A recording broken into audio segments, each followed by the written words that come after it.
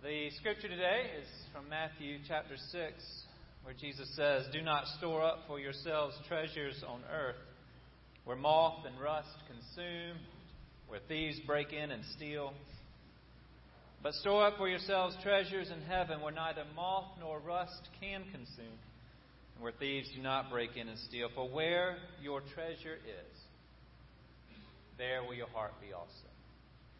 As I sit there and watch that, part of me gets exhausted thinking about what this year has held, and then part of me gets so excited about all the ways that we have been in ministry. And I think about those emotions for me, but I hope you're having two emotions as you watch that. I hope one of your emotions is exhilaration to be part of so many different vital, exciting ministries over here. And I believe some of you think, where was my ministry? You know, there as many things as were photos as were on there. There were many more missing. Many areas of ministry we didn't even touch on in those images. So part of you should be like, my ministry should be represented there. But maybe part of you is like all of that, and I'm wondering where I was on some of those days, how I might have been part of those ministries. I think it speaks well to all we have going on. It's a vital ministry around here, and there is room for everybody to be part of it. Sometimes I walk down the halls and I'll be walking with someone, there'll be something going on in Davis or Spears, and the person will say to me, "What's going on in there?" And frequently I have to say, "I have no idea." There's so many things that I can't keep up with all that's going on around here, and that's the way it should be. We're an active church, and those images help us recognize that. But I want you to know that we're not active for the sake of activity. We're active for the sake of the good news of Jesus Christ, for the sake of loving others in Jesus' name. And all those images you saw, and all the images that we didn't put on there, and all the ways that we have ministries going on that you're passionate about, those are all related to that same bottom line of wanting to love others in Jesus' name. And so I'm grateful to you for your part that you play in each of those areas. I think it was introduced to you last week that we've got a theme going on for stewardship right now. We're thinking about hearts. As I read in the scripture today, and you heard last week, Jesus say, "Where your treasure is, there your heart will be also." We're talking about hearts this week, and we're inviting you to place your heart in places. There are posters up in the Commons area, and there'll be posters up on the youth hall where people can take their stickers and the heart stickers and place them on these posters. So we're asking you to go there and to put your heart where your heart sticker, where your heart is. Or maybe we're asking you to put your heart sticker where you want your heart to be. Do you think about where you want your heart to be? Maybe your heart is just where it is, and that's where you think it should be, but I think you'd want to think about, where do I want my heart to be? Where do I want my life to go? In what direction do I want it to go? Wes Fowler, you know him, came up to me a few months ago, and he said to me, "Will, I want to serve somewhere in the church." Now, he said that to me walking out the door of the sanctuary. I never really, just warning, don't tell pastors at the door of a church something meaningful in your life if you expect him or her to remember it a few minutes later. So Wes told me that on the way out of the sanctuary, and it went in and out. And then a few weeks later, he came up to me and said, "I want to talk about where I could be in service here." So I called him up and I said, "Wes, I have a job for you. I'd like for you to volunteer to be an administrative assistant for the youth ministry." He said, "Well, that's not where I thought I was going to be called, but I'll do it." And so Wes has been coming up to the offices and doing some things to help Nate and the youth ministry out. I know from his reaction that Wes's heart was not in the youth ministry when he asked me, "Where can I serve around here?" But I would guarantee that Wes's heart is more in the youth ministry now than it was 2 months ago when he came to me and said, "I want to serve around here," just by putting his time in there. I was washing the car on Friday, I started thinking about the relationship we have to cars. I don't know if you do this. Some people name their cars. And, a lot of us have fond memories of their car. I had when my grandfather died, it was about the time I was starting to drive, and so I got his 1984 Buick Electra. It was huge. And I used to drive that car, and since it wasn't the coolest car on campus, I kept it meticulously clean. My older sister would say to me, "You're going to wash the paint off of that car." So every weekend I was washing the car and vacuuming the car and keeping it as clean as it could be. And we had a relationship, I had a bond with that car. And now talking to my children about what it would be like to have a car like that back in our life. Now that is one of thousands of cars that were made like that, most of which are now in junkyards. But there's something about that car that holds my heart. And I think it's because of the miles we spent together and the time I spent caring for it. It's just the invested time in it. By being together, we kind of formed a relationship. When we give ourselves, our hearts, which we think represents our time and our treasure and our talent, when we give that to something, it starts to take hold. And the more we give to it, the more it means to us. Wes did not wait until his heart was in the youth ministry before he said, "I will give myself to help the youth ministry." And now I'm confident that his heart is following him into that ministry. So think about where your heart is. And then think about where you want your heart to be. Sometimes when we imagine what we want to become, we can start moving in the direction of what it is. So think about what matters to you and why. It's not only when we first have things matter to us that we need to think about why they matter to us, but it is a good time when they first matter to us. I'll have engaged couples come to me wanting to get married. They're excited. They come to the office, they're all full of love and happiness. So I ask them, what is it that you love about the other? They start to sweat. They know that there's got to be the answer that the preacher wants to hear from us before he'll say yes to marrying us. So they freeze, trying to think about what that answer might be. When the silence gets a little bit awkward, the groom starts to think that the bride doesn't know what it is he loves about her. And even more embarrassing, that I think he doesn't know what he loves about her. He realizes saying that she's pretty is probably not enough to build a marriage on. So I let them sweat it out for a little while until they come up with some reason that they love one another. It's good fun. When I was 24 and going through premarital counseling, I was asked a similar kind of question by the minister who married us. I'm sure it would have taken me a lot longer to stammer this out than I'm about to say it, but it would have all been true. I love Sally because of her faith. I love Sally because of her care for other people, especially children. I love Sally because of her mind. And I love Sally because of how she looks.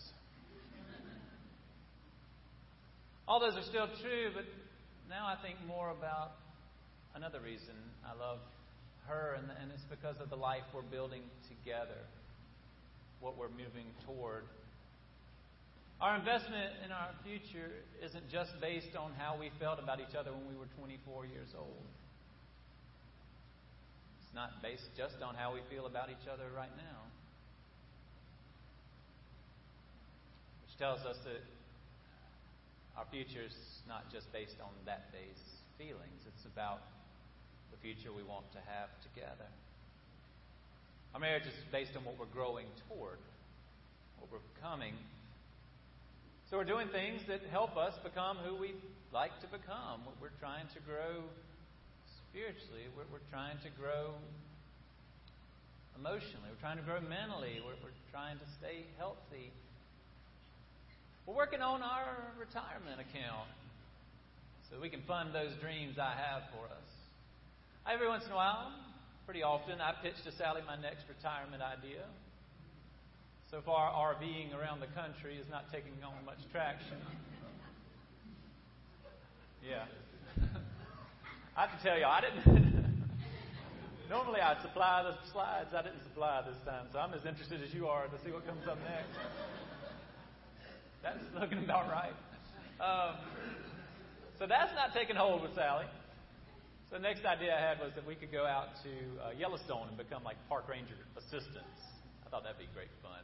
We're still working on that. I guess I have a few years to convince her of that kind of fun.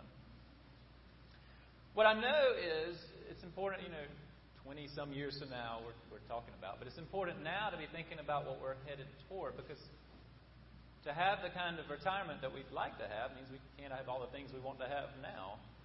And one of the ways to make it possible to have that retirement is to not deny ourselves some of the things we would want now, so that we can have some of the things we'd want then.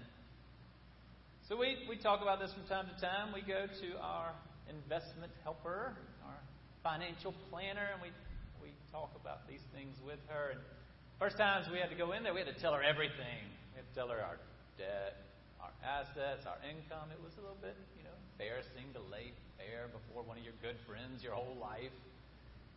She was gracious about it. So we talked about where we were, and then started talking about where we want to be, what we'd like to become, what our life might hold. What would we want our retirement to be like? And so then we had where we are, and we had where we'd like to go, and then the conversation turned to how to get from where we are to where we'd like to go. And I have to think that spiritual planning isn't that different than financial planning. I think there's a reason Jesus brought up treasure when he was talking about discipleship. He's talking to his disciples about what it means to follow him, and he brings up where your treasure is, there your heart will be also. I think Jesus understood there's some connection between our treasure and our discipleship.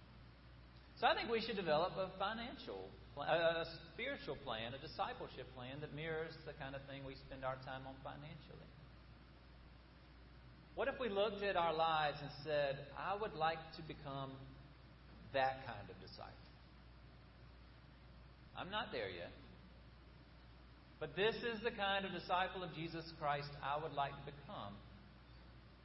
And just like happened with our financial planner, somebody said to you, hey, this is where you are. You tell them, this is where I am. And then you tell them, this is where I'd like to go. This is who I'd like to become. And you think about a path, a track to get from where you are to where you'd like to go.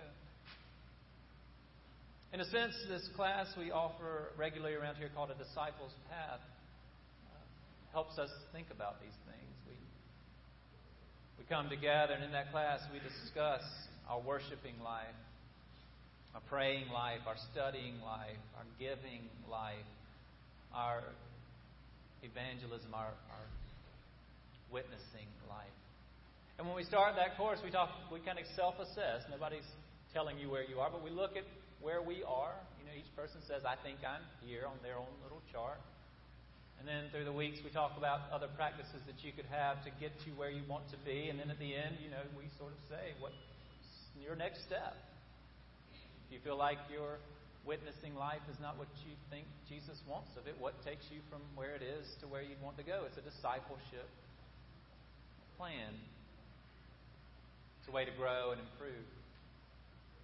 Jesus looked at his disciples and he thought there's some ways for them to grow and improve.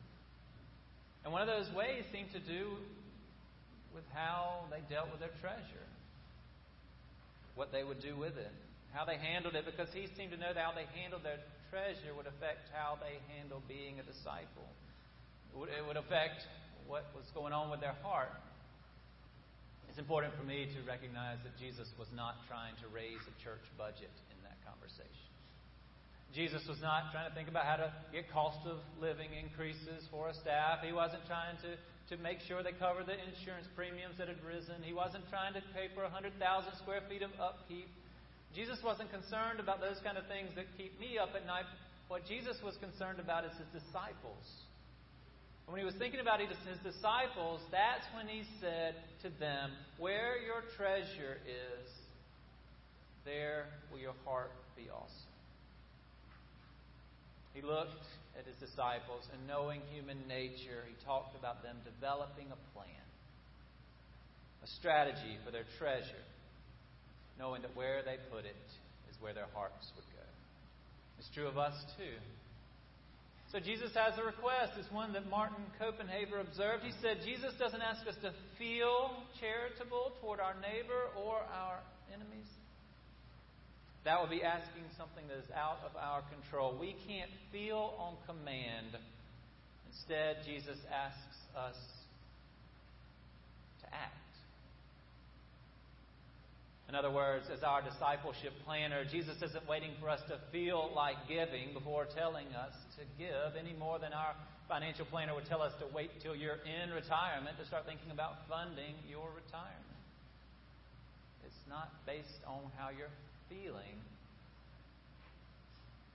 The time to start funding your retirement is now. The time to start figuring out how to be a disciple is now. Jesus doesn't want us to wait because He wants our hearts to be in the right places. And where we put our treasure is where our hearts will go. Your treasure will go somewhere.